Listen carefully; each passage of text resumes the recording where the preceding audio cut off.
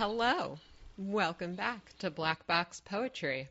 I'm Anastasia Nicolas. I'm a PhD candidate in poetry at the University of Rochester and poetry editor at Open Letter Books. And I'm joined here today by my two comrades at arms. Say hey, team. Hey, I'm Sean Hughes. I study 19th century literature at Rutgers. I'm Isaac Wheeler. I'm a poet and translator of Russian and Ukrainian. So we're back. We're back in action. We're back to talk about metaphor today. Actually talk about metaphor, because last week we recorded The Outer Reaches of Metaphor, which you should listen to, but maybe listen to this one first. What are we going to talk about, guys? Why are we talking about metaphor? What's our hot takes on metaphor? Metaphor makes my head feel really good when I watch it happen. And that's a self-evident reason why it's important and should be talked about, because my head feeling good is the most important thing in the universe. It's also one of those things that is really central to poetic language, but is also in some ways so obvious that it's sometimes difficult to talk about. So I think the terms we'll have to put on the table immediately, because we're going to want to use them later, is that metaphors have two parts. They have two things that are being equated with each other. And normally the way people divide these up is between the so-called tenor and the vehicle. So if you were going to say, for example, that a really sort of gross, nasty person is a pig, the vehicle is pig, and the tenor, the thing you're trying to get across, is the quality of this person being gross and nasty. But what's interesting when we think about that is the number of possible relationships between a tenor and a vehicle are potentially endless, and lots of cool stuff can happen there. So it's something that we should pause and incorporate into this. The idea of transferring attributes from one entity to another is actually encoded in the etymology of the word metaphor, because the for in there comes from pherein, which is to carry in Greek. It's the same root that gives us transfer, trans being across, and fer being from pherein, to carry, or a Christopher is a Christ carrier. Metaphor is a carrying of the meaning or the significance from one to another. The same metaphor as translation, in fact, because late is a different root for carry. It's the Latin root for carry instead of the Greek root for carry. Ah, well done, Isaac. I was going to bring that up, but you beat me to it. Fine. I will always beat everyone to any opportunity to say that something else is like translation. It also, I think, will follow on some of the conversations we had in the translation episode, because one of the things we found when we talked about translated poetry is that often a given word or a given phrase has a whole set of associations. And one of the interesting things that happens when you translate is that you have to sort of find a way of creating the same experience by different means, of calling up the same or as similar as possible sets of associations. And metaphor brings us, confronts us with similar challenges. How can we look at all of the associations of a given thing and find ways of sort of honing in on them, or choosing some and emphasizing them over others? That's a really important point about how when you're translating a word that's meant to serve as part of a metaphor, you're not just necessarily importing the one strand of its metaphorical network that you want. You're importing all the potential branches or valences of that word. The metaphor that my co-translator and I often use for that is you're transplanting an organ from one body to transplanting, same root, an organ from one body to another, and all the tubes and capillaries and cells need to interface. It won't just do to have, okay, I've got a heart and I've got an aorta, I can put them together. It's more complicated than that. Awesome. Okay, so what I'm getting from this is maybe the key things to take with us as we dive in are those key terms, right? The tenor and the vehicle pieces. Metaphors are composed of two parts. Usually the fancy, snooty literary studies term we use is the tenor and the vehicle. The other thing that is worth thinking about is that a tenor and a vehicle exist across a distance, and that meaning needs to be transferred or carried across from the vehicle to the tenor, from the tenor to the vehicle.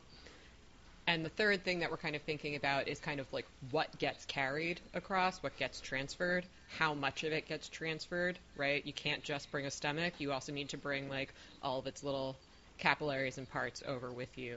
Does that sound like a good summary of what our hot takes are as we head in?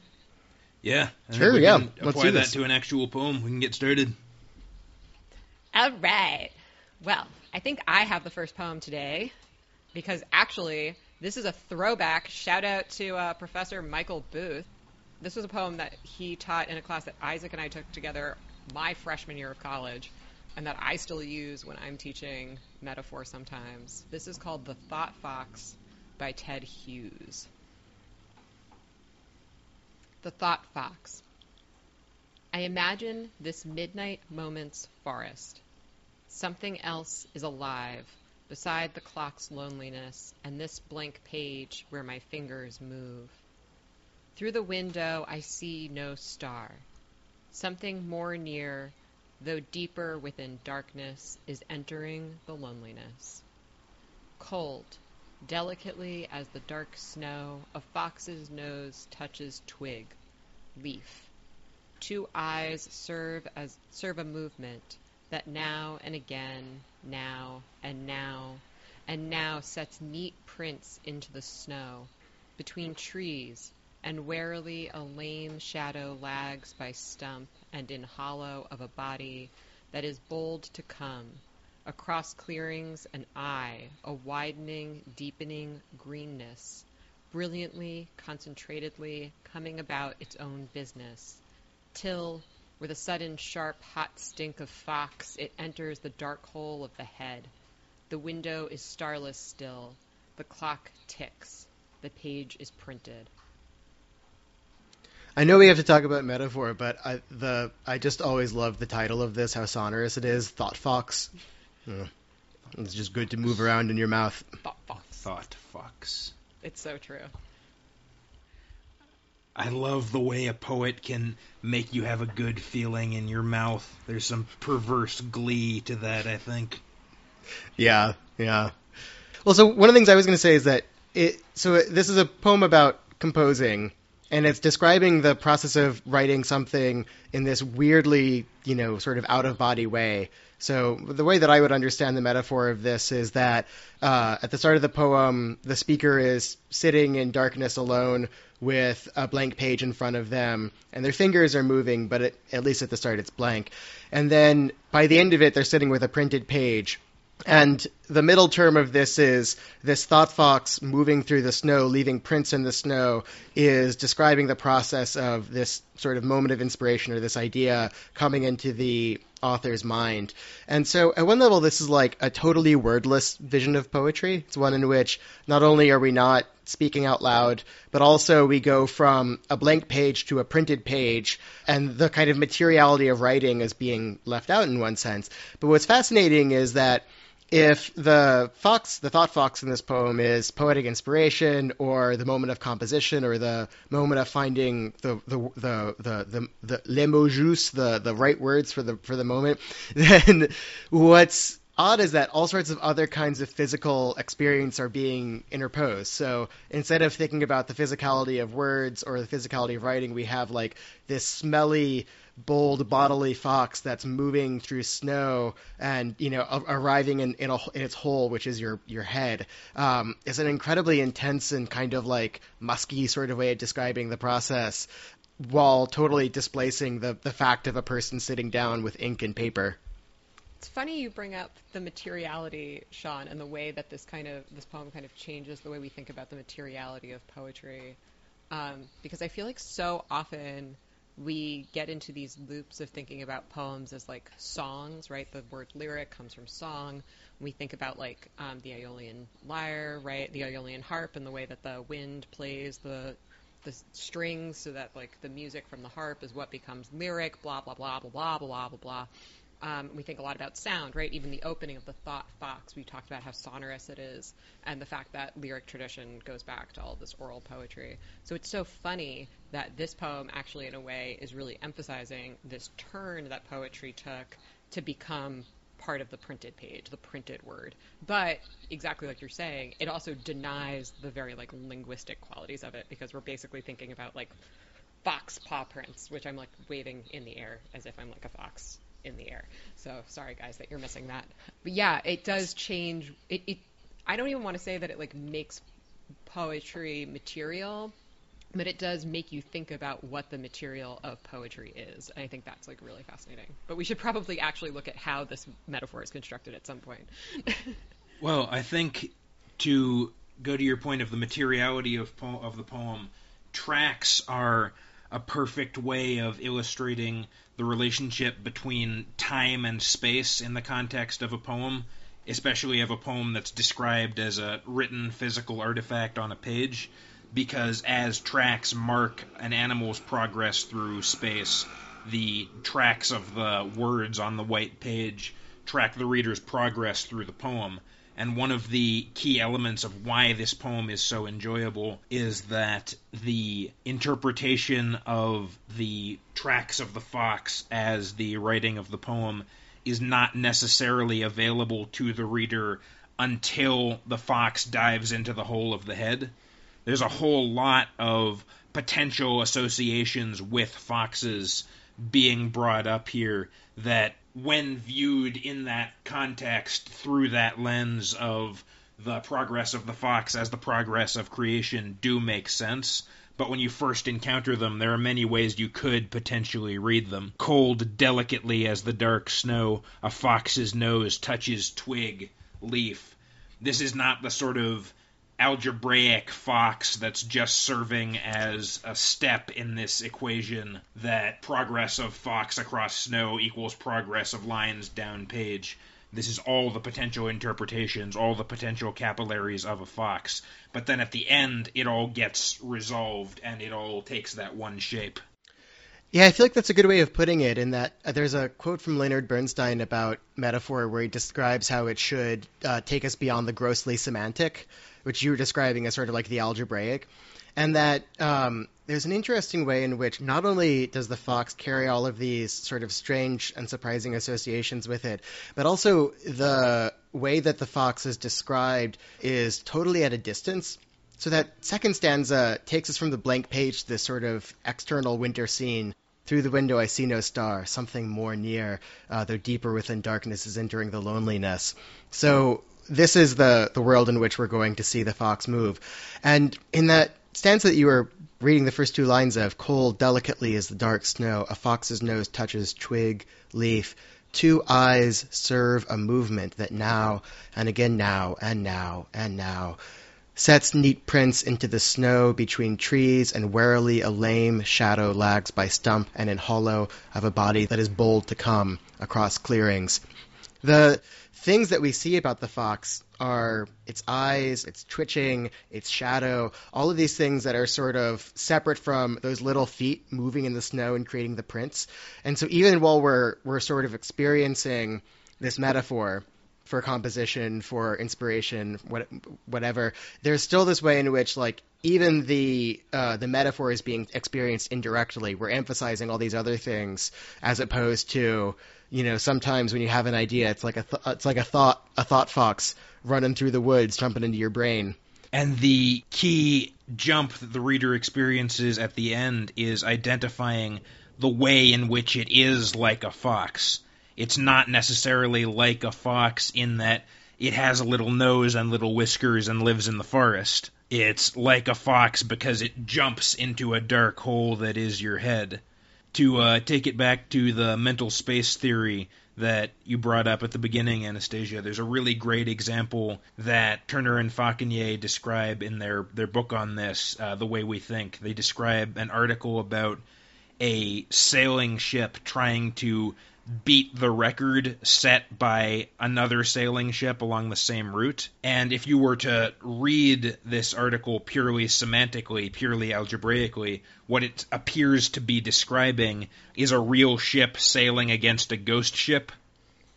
It's described as racing this boat in the past, as if the two were neck and neck and their wakes were splashing together. But no reader who's encountering the article is meant to imagine an actual ghost ship. the breadth of the comparison or the metaphor or the transference is circumscribed in order to make it cognitively useful.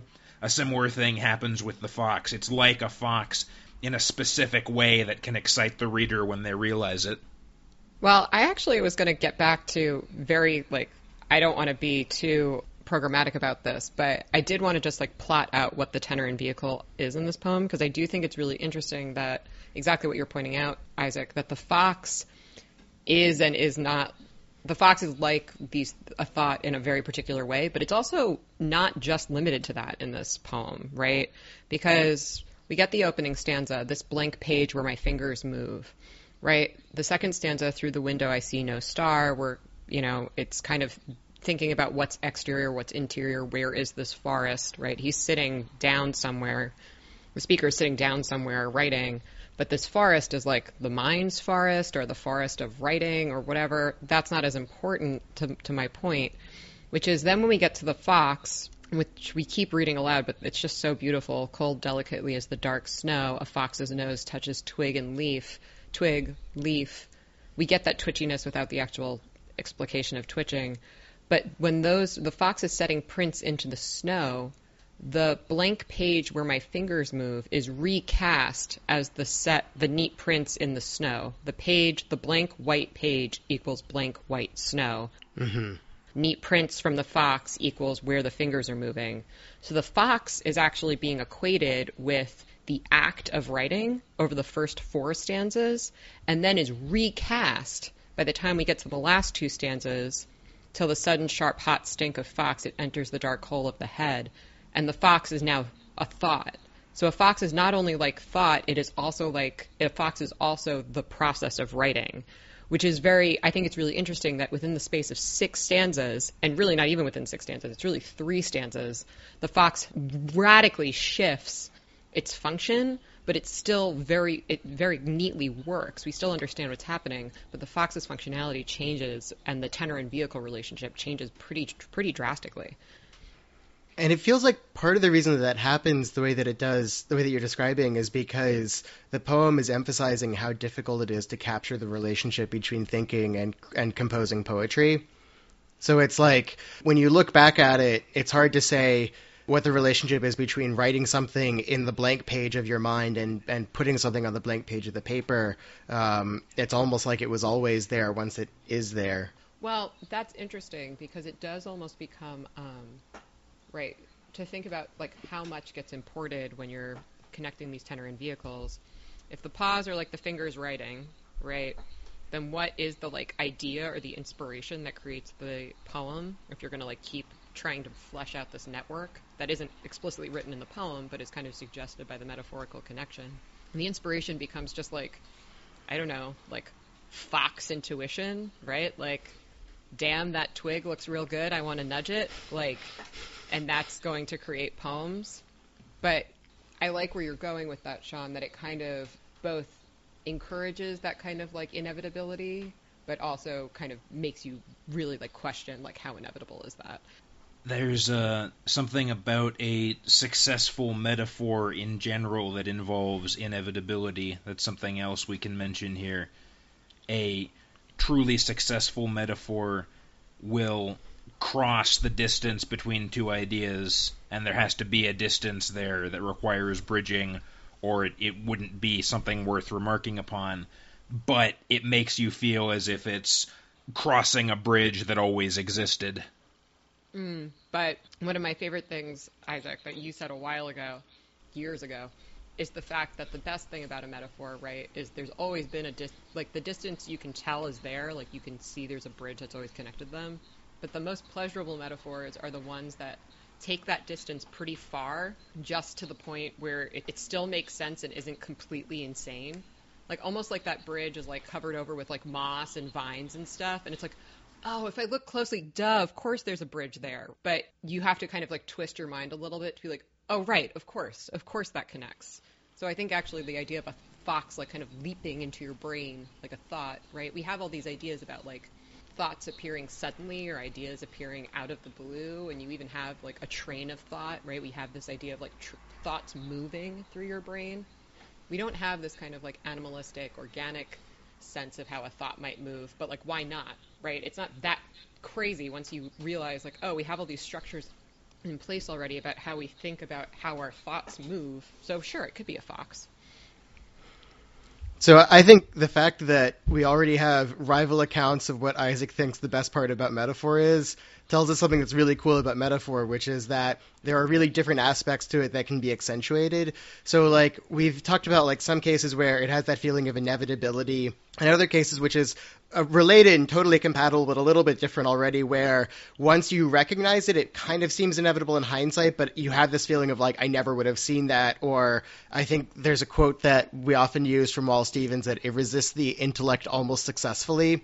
You can sort of move along this continuum of how strange and unexpected it seems in both directions pretty far. So there are like metaphors that are almost like hot wiring a car or short circuiting something. Like there's a moment in, I think, Timon of Athens when a character says it is bleakest winter in Timon's wallet. And like that doesn't really work, but once he says it, you know what he means. There's something about the kind of like the awkwardness of it that fits with the character and with the sort of like, you know, the kind of like gruffness of like, I don't have any money, leave me alone. But we can also think about, you know, the other end of this extreme where it's something that is totally expected but is used in a sort of really kind of precise or deft way. I think that's a really good hot take to kind of end on. I have the best hot takes. So our second poem is going to be The Sea is History, which it isn't, but stay tuned, by Derek Walcott. Where are your monuments, your battles, martyrs? Where is your tribal memory? Sirs, in that grey vault, the sea has locked them up. The sea is history. First there was the heaving oil, heavy as chaos.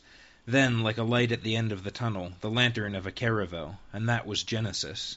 Then there were the packed cries, the shit, the moaning, Exodus, bone soldered by coral to bone, mosaics, mantled by the benediction of the shark's shadow. That was the Ark of the Covenant.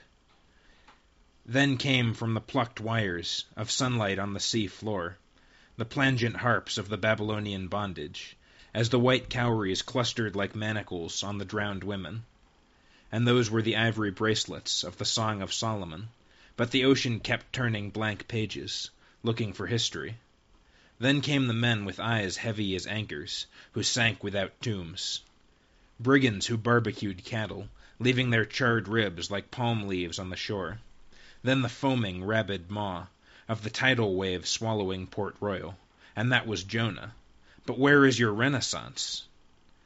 Sir, it is locked in them sea sands, out there past the reef's moiling shelf, where the men-o'-war floated down. Strap on these goggles, I'll guide you there myself.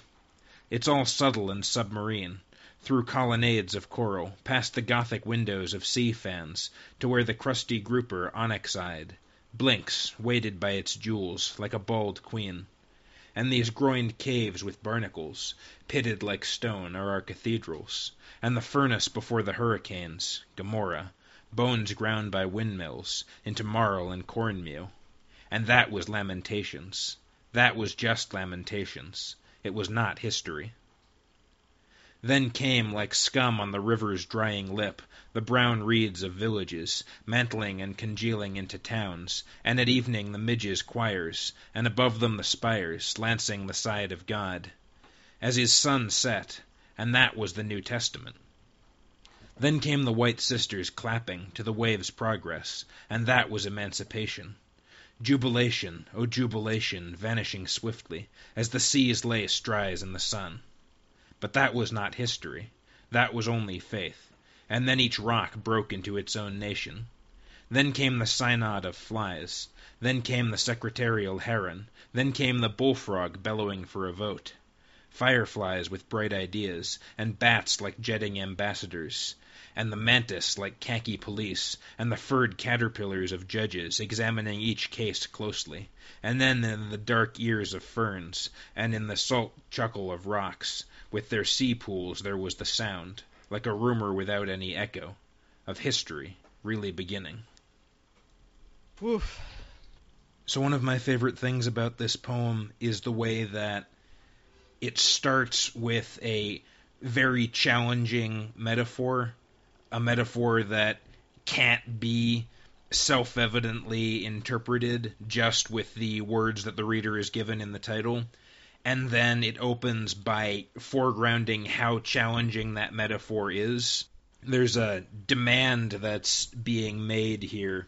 Where are your monuments, your battles, martyrs? Where is your tribal memory? Sirs, in that grey vault, the sea. The sea has locked them up. The sea is history. So the poem sort of begins with a challenge to its own metaphor that it then answers, and then continues to answer over the course of the poem.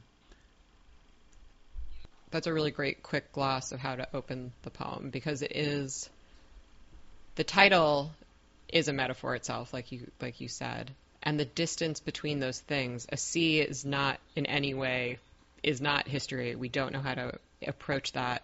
And then basically what the first stanza gives us is like one way to think about the sea as history, right? I know, it's almost like it kind of is implying, I know you don't believe me. I know this is full of shit. Here's one way that you could think about the sea like history, as if it were history, as history. And you're like, all right, you're right. It's got a bunch of shit in it. It's got a bunch of like important monuments, like battles. It's got a bunch of things in it that would be the archaeological remains of a history. And then after that, right, it's interesting because that's where we get the first. It's like, okay, now that I've given you an admission ticket, now we can start. And then it goes to kind of Genesis and starts thinking about the separation of light from dark and then like land from sea. And then it very quickly moves from that into kind of images of, right, caravels, so slave ships, and trading ships moving across the Atlantic. This feels like a really good example of how the use of a metaphor can cause both terms to be put into a state of flux. So like earlier we were saying like, okay, in a metaphor you've got your like tenor and your vehicle, and the vehicle is, sort of showing you a certain aspect of the tenor. So to use like my very stupid early example, if you say that if someone's gross and disgusting and you want to point that out, you say they're like a pig, and then calling them a pig is sort of emphasizing the sort of gross and disgusting aspects of them. This is a much more kind of subtle and dynamic thing, because when you say the sea is history, we're not only using the sea to bring out certain qualities of history, but we're also like in some ways transforming our understanding of what history is through the process. So like one metaphor that might be easier to pull off would be that history is like a river, and people have said this before, like you can't step in the same river twice. Why would history be like a river? Because it's unidirectional, it's always moving onward, it's in a state of change. When you say the sea is like history, it gets a lot weirder, because one thing about the sea that you gotta know is that it doesn't have any particular direction. It has many directions, and also it's very static because it's very big and hard to move. So when you think about the sea as being like history, one of the things that the poem starts unfolding for us initially, I think, by referencing books of the Bible, is that we can think about the sea as history, and that it's the sort of giant, I don't know, like reservoir or almost like repertoire or archive of images. And those images can act as ways to think about how certain moments or certain, traumas or events linger around or have a certain residue that sticks with people long after they occur. And that's more like imagining things accreting in coral, or washing up on a shore, or sinking, or being discovered or dredged up or brought to the surface. There's a whole set of metaphorical language that comes out of the major metaphors. So we start with this big metaphor of the sea being history, and all these other metaphors emerge out of that and let us think about different aspects of history in novel and kind of weird and indirect ways as a result.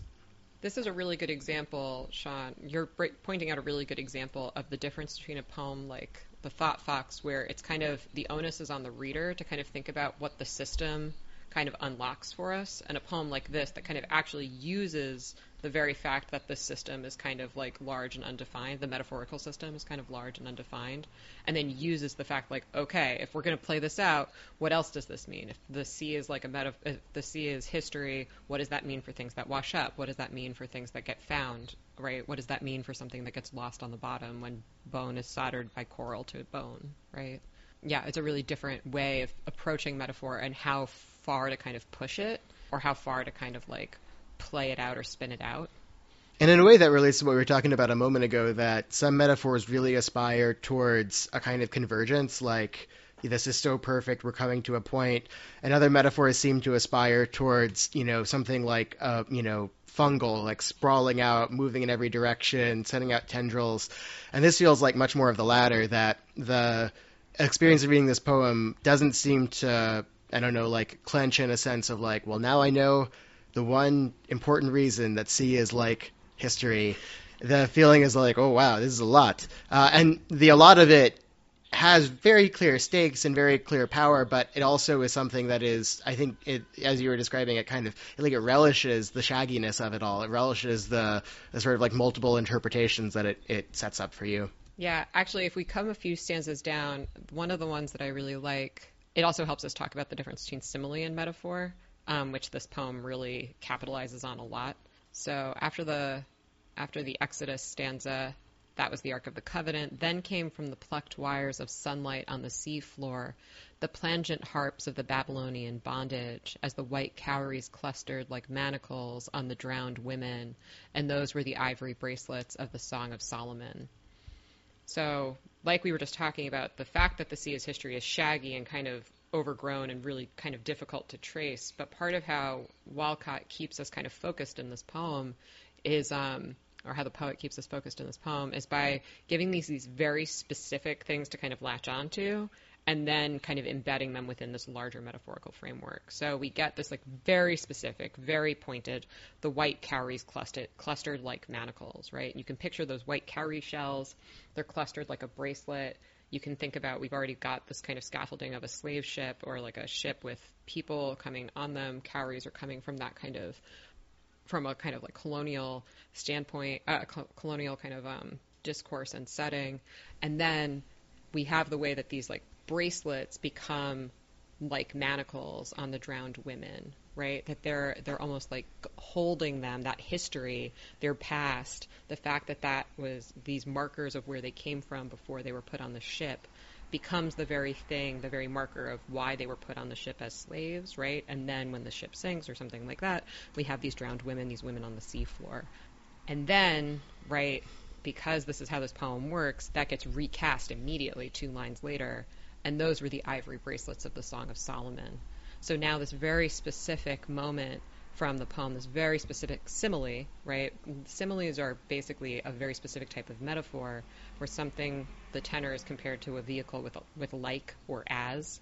So white cowries clustered like manacles is a very small simile then embedded within the larger metaphorical structure of the poem, so that cowries clustered like manacles become the ivory bracelets of the Song of Solomon, which is part of the biblical scaffolding, which is part of the scaffolding of how the sea is like history.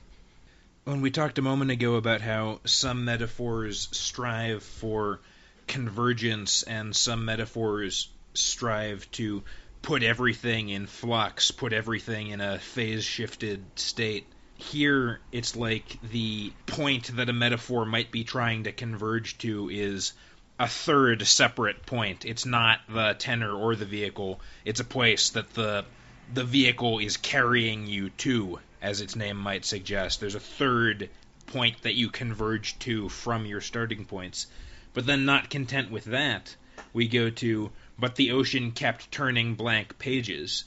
So we have the white surf on the ocean being like the white of the pages, but they're blank pages. They're the notional lack of history that is being filled in with these images. And that's a viable thing to do because of this comparison with books of the Bible, the linking of the events in this place that notionally doesn't have a history with the foundational texts of the culture that the colonizers in this scenario are heir to, so many things have to be set up to make each of these steps in the progression work. Yeah. And what's crazy about that line is it's but the ocean kept turning blank pages looking for history. And so, like, if our starting point was the sea is history, and then now we're at this point where the sea is also looking for history by sort of turning blank pages over itself. It's this very, very strange thing. I think in some ways you're totally right that, like, this metaphor almost implies other metaphors beyond itself. Yeah. So, like, it's as though the sea is reading itself, and that the sea reading itself is, I think that gloss that you gave of, like, the blank pages are like the foam that the sea creates on top of itself. That's so beautiful. That's, like, perfect. And in some sense, it gets us to this strange feeling that we're all sort of. I'm making a leap here. If you want history, we're all in it all the time.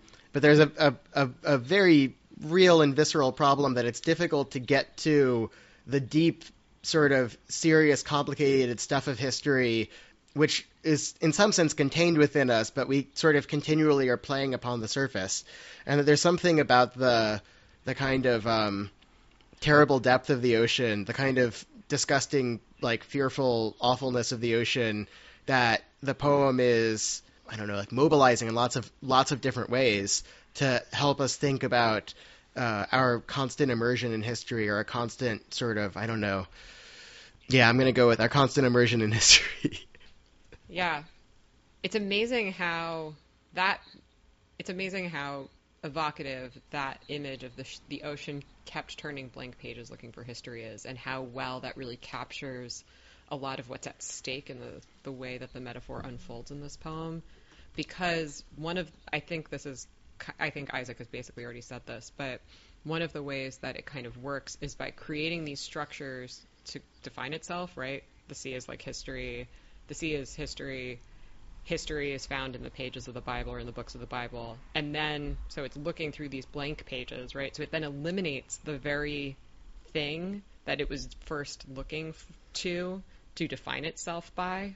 So in the process of constructing it, it actually denies it. It then ultimately ends up saying, actually, this is how I'm going to justify the fact that the sea is history, by then showing you that this actually doesn't help me define it at all, now that I've actually showed you how it might be. It's like a really interesting move that seems to be happening. A great example, I think, of the tissue of smaller metaphors that creates the body of the super metaphor can be found in the architectural imagery. Yeah. It's all subtle and submarine, through colonnades of coral, past the Gothic windows of sea fans, to where the crusty grouper onyx-eyed blinks, weighted by its jewels like a bald queen. All these groined caves with barnacles pitted like stone are our cathedrals. The mixture of artificial and natural imagery here is just absolutely stunning, especially in these groined caves with barnacles. It's very important that it's groined caves with barnacles, line break, pitted like stone, line break are our cathedrals. Groined is exclusively an architectural word, a groin vault. It's a callback to the reference to vaults earlier. But it's being isolated on the same line with the barnacles. You're almost tempted to read it as groined with barnacles, even though that's not really semantically meaningful. It merges the natural and artificial processes. But then we have pitted like stone. What's pitted like stone? The barnacles are. It's not the stone of the cave that's pitted like stone, because there wouldn't be metaphorical distance to cross there, but thanks to the line break there is. And only then do we get line break our cathedrals, resolving this into a broader comparison or a broader transference that's only been made possible by the two that already existed. It's layer upon layer at every step of the way, and the line breaks separate the layers from one another and script the process of cognizing them so you can make each of the micro jumps you have to make in the right order. Right. Well, I really like the way that you're talking about these kind of micro jumps, because a lot of how this poem seems to work is, let me take you very close, like let's look at barnacles, so that then we can understand how the sea might not be, the sea is history in the way that it relates to the biblical text, like the way that we could read it onto a biblical scaffold, but we could also read it onto the way that we think of cathedrals as history, as like an embodiment of history. So if we like, all right, erase that original thing, or kind of like keep it in the back of your mind, because the ideal reader, right, should be able to keep all of these moving parts kind of constantly flipping around. No, now we have to actually look at this part and think about it. Think about this larger metaphor in this way by thinking about this like moment with the barnacles. Yeah. The line breaks are kind of creating that ideal reader that couldn't exist in reality. They're sort of crafting a model of the consciousness of that ideal reader because they can script the steps of thought like that and make it replicatable because you can read the poem several times. You know, it's as if they've created the model reader for a spoken poem in a little jar of a written poem and made that ideal reader possible when you interact with a text. I don't disagree, but this is getting weird. Yeah. Can we jump down to the end, do you mind, and think about the listing that kind of happens at the end? Because I was kind of I was really interested in the way that the terms of engagement with the poem kind of change at the end, because it's kind of a very similar, like zooming in, zooming out process while like folding back in pieces that we've heard before. And then we get the end where it almost feels like the begats, the biblical begats, right? Where then came the Senate of Flies, then came the secretarial heron, then came the bullfrog bellowing for a vote, fireflies with bright ideas, and bats like jetting ambassadors, and the mantis like khaki police, and the furred caterpillars of judges examining each case closely. What are you guys doing with that? It feels significant that the entire modern history of the Caribbean is put above water. Right. So it's like, and that was emancipation, jubilation, oh jubilation, vanishing swiftly at the sea's lace dries, and as the sea's lace dries in the sun. But that was not history. That was only faith. And then each rock broke into its own nation. And then we had this list that you're talking about. And the imagery really dramatically shifts because, in some sense, the sort of cathedral-like quality of the deep sea disappears, and we now have a series of strange creatures in front of us. And they're representing different aspects of the kind of, let's say, like the argumentative, hostile world of public life. So you have secretarial heron, jetting ambassadors, mantis like khaki police, or bats like jetting ambassadors, the mantis like khaki police, the furred caterpillars of judges examining each other closely. These are, in some ways, no stranger creatures than the creatures that we had earlier in the poem, but we seem to look at each of them individually, as if in a specimen jar, as opposed to in this kind of weird, deep, turning, strange, clearinghouse for imagery that we had earlier in the poetry. And that ending, in the salt chuckle of rocks and there's sea pools, there was the sound like a rumor without any echo of history really beginning.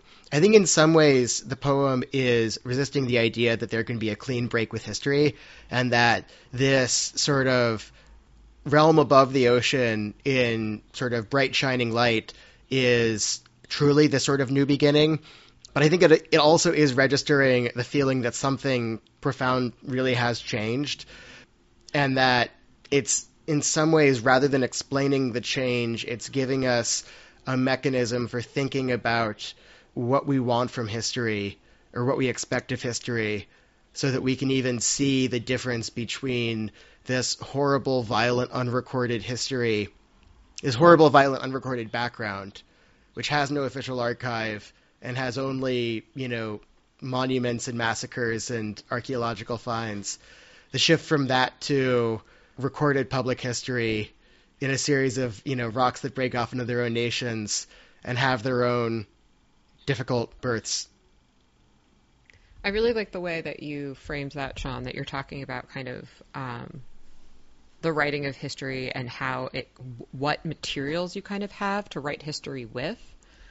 I hate to do this, and you guys should totally knock me down, like clamp down this if you do it. Need. But it feels worth thinking about in light of Notre Dame burning down, thinking about the way that the cathedral is kind of operating in this poem as an opportunity to think about, oh, this is a way that we very easily, handily think about history.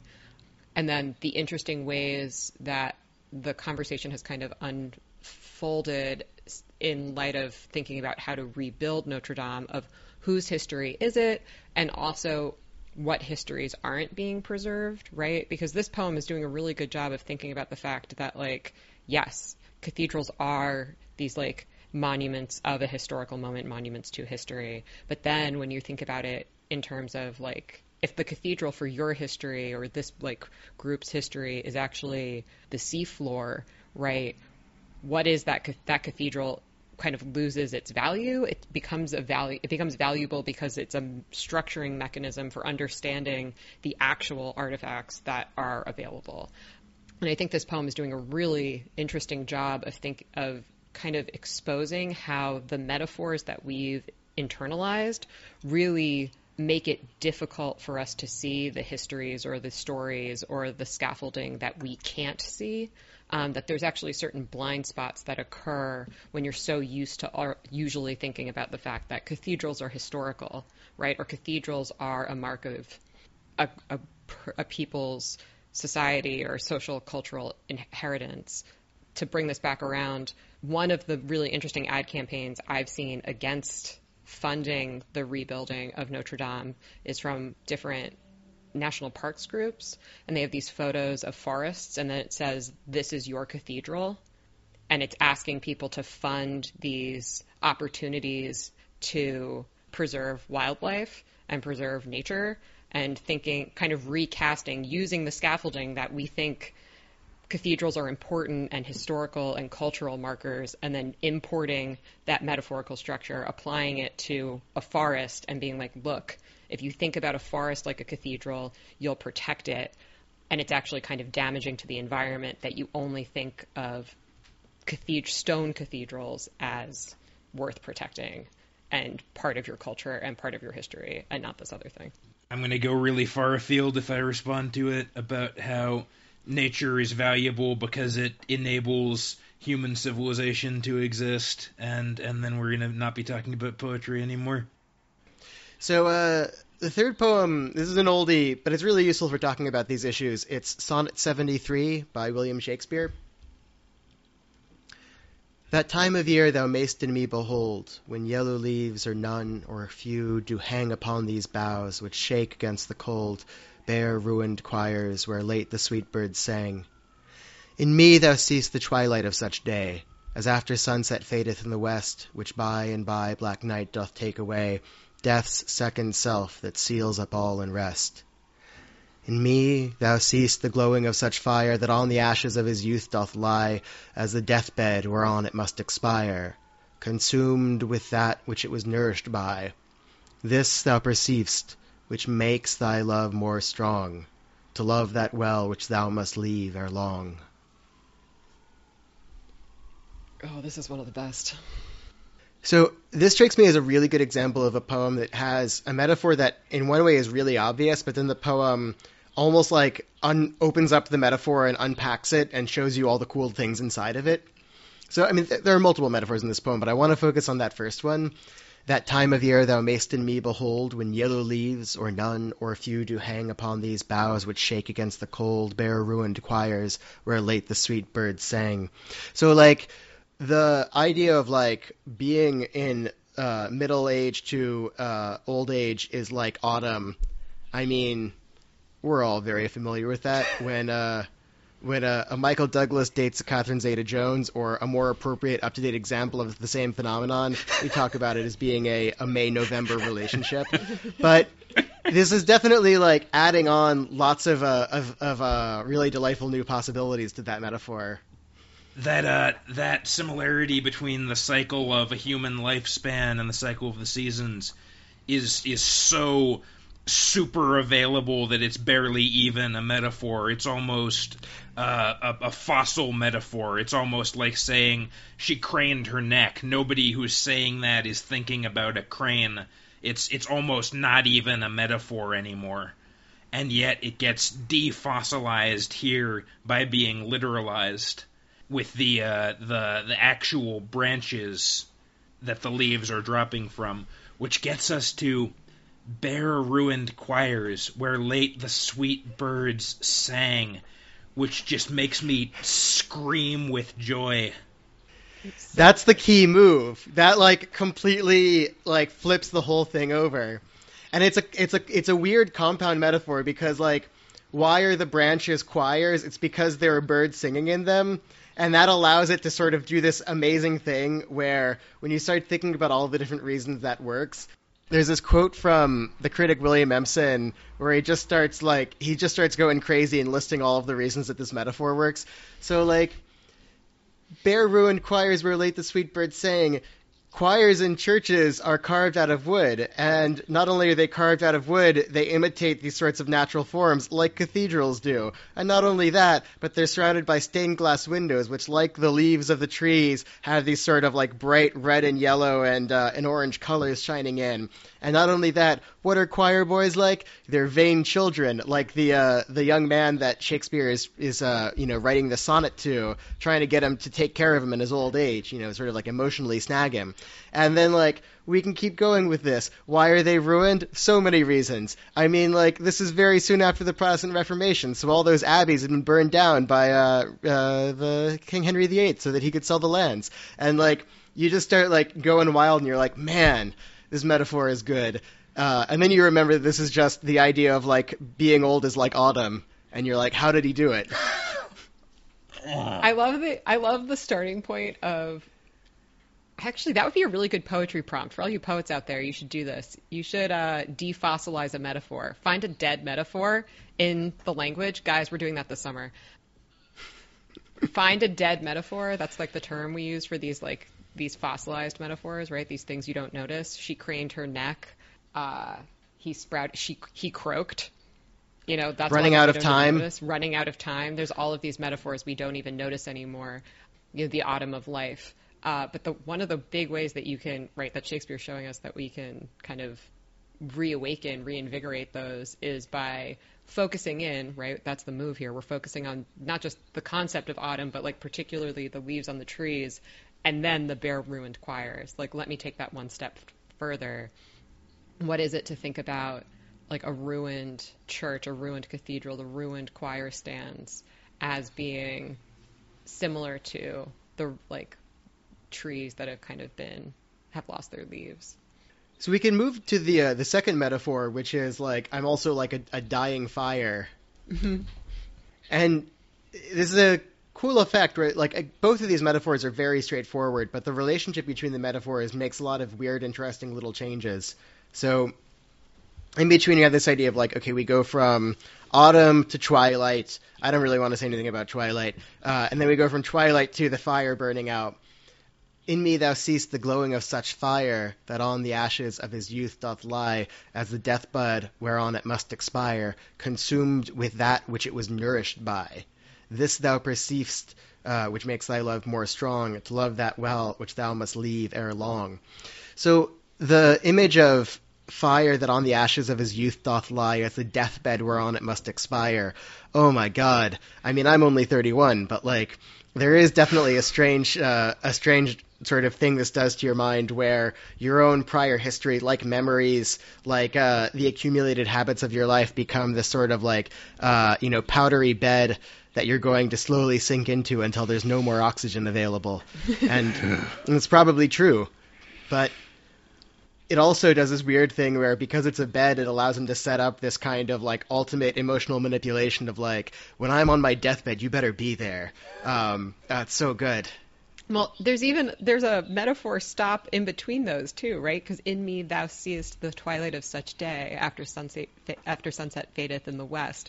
So he actually enlivens two dead metaphors in this poem, because we go from the autumn of life to the twilight of life, and then basically does that thing which is another dead metaphor, right? That autumn is like twilight, and winter is like night, and spring is like morning, right? This way that we like actually graft time against time. Mm-hmm. Right? So does that, reinvents that twice, moves those against each other, and then resets them into the way that we're reborn by fire. Like, what? The street you walk on every day to get to the fucking Starbucks was a bridge this whole time. Yeah. Yeah. This is Waterworld, is what you're saying. Yes. Yeah, and it also does this kind of wonderful thing where the whole poem feels as though you're zooming out, but then you arrive at this sort of very small human-sized thing. So we start with, like, we're looking at leaves on a tree, and then we're looking at the leaves shaking on the tree, and then we're looking at this sort of autumn landscape where we see the twilight and the sunset fading in the west, and then and the black is sort of encroaching around it, and then that's replaced with the image of a fire where you have this sort of burning, as if a sunlight kind of burning fire that's being encroached upon by more and more ashes, sinking into its ashes. And so there's almost this process of encapsulation where these metaphors that are very familiar not only are being re-encountered in a new light, but also they're being handed back to us on a much smaller scale as something that we can sort of lean over and look at. And that becomes the position of the young man who's leaning over the speaker of the poem, lying on his deathbed, slowly dying, is looking at, this huge scope of history and life and loss. Yeah, it's actually kind of an inverted move from the sea is history, right? This is kind of like, rather than trying to show how large this thing is and what can be contained in it, this is kind of like how small this thing is and what can be how large the things are that we can be contained within that. Totally. And this is also working. It's actually interesting to think about this in relation to the sea is history, because this does have a similar move where the relationship between tenor and vehicle keeps shifting again, right? Because although we always know that the autumn of life is kind of the scaffolding metaphor, it's not readily apparent throughout the entire poem. Part of what we have to kind of think about is like the way that aging can be thought of in different ways. It can be thought of as autumn. It can be thought of as twilight. It can be thought of as black night becoming a fire eating itself, right? Or that's expiring. And how those things, it actually almost takes on this idea where we have to think about how these vehicles are like each other, right? The tenor is like all of these vehicles, but how are all of these vehicles like one another as well? Yeah. It's also like the emotional gambit of it is to simultaneously seem immense and vulnerable. So on the one hand, I'm going to make you imagine me as this sort of dwindled small thing that's been dwarfed by life's ravages or, loss or suffering, or I don't know, I'm running out of negative terms, but he's like very vulnerable, but also he's trying to also remind the beloved of the sort of immensity that stands behind all of that, shrinkage. Mm-hmm.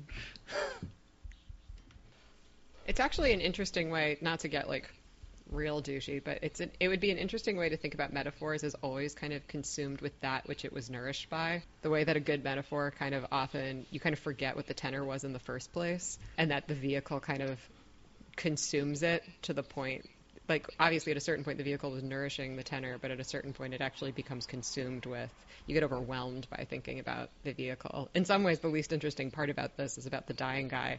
The way more interesting thing is like the bare ruined choirs. I've been consumed. Totally. Yeah. No, I think that's absolutely wonderful. Like, I think that's a very good description of a thing that is always sort of a possibility that poems have to navigate when they're using metaphors, is like, at what point do you become more interested in the metaphor than you are in the thing that it's ostensibly about? Mm-hmm.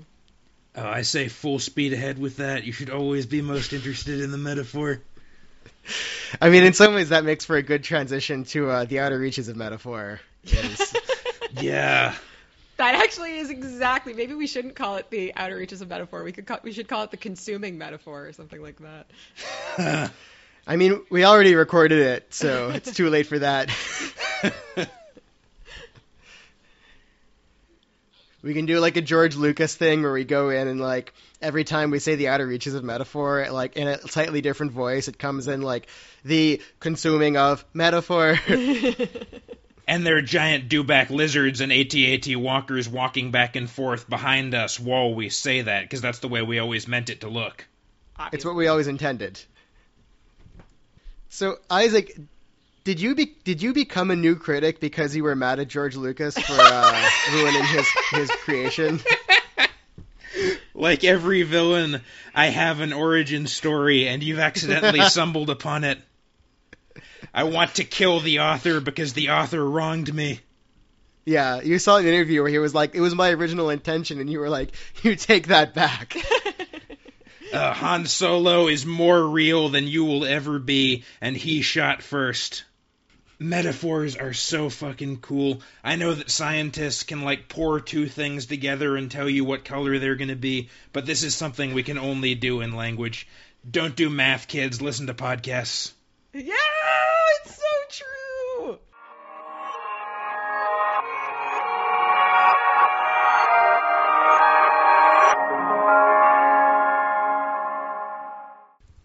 With Sarah and I, we had a moment when we put an air conditioner in together, and at the end of putting the air conditioner in together, we weren't mad at each other. Yeah. And then we caught this moment where we both kind of looked at each other, and it was like, oh, hang on a second. Yeah. Oh, that's so good. That's amazing. That's like a Joycean epiphany, only like in a good way. Normally those are like very sad, but it's like a good little epiphany. Like you could totally have a like a My First New Yorker poem where at the end of it, like you both reach to turn it on and your hands graze against each other, and you describe the feeling of that. And then no, here's what makes it poetry. Your hands graze against each other, and then when you feel the air conditioner turn on, you describe in very excessively precise detail what air conditioner air feels like, how it's like a little dry, and it becomes a kind of Dover Beach style symbol for being buffeted by the larger world. It's like, love, we must stay true to one another because this world hath very dry air conditioning. Oh my god. And my complexion will become very, very, very arid. You have to do something with the idea of recirculation, the idea that you're enclosed together in your relationship, and the air you breathe is recirculated. Right, and you've been pulled out of circulation, the circulation of the dating pool. But the freshness is retained within the enclosed apartment of monogamy. Yes. But because you're a serious New Yorker poet, you do occasionally have glints of like, you know, we are sort of like we're indoors now, and how do we feel about that, you know? Yeah. You don't really elaborate on how you feel about it, but you're just sort of like, I mean, hey, like, what's that about? You know? You're aware that we've shifted from man versus nature to man versus man. Like, you're aware of that. Exactly. Yeah. Which is in some ways the meta narrative of the New Yorker magazine itself. Hashtag My First New Yorker poem. This is very topical. This is very related to the subject matter of the episode today.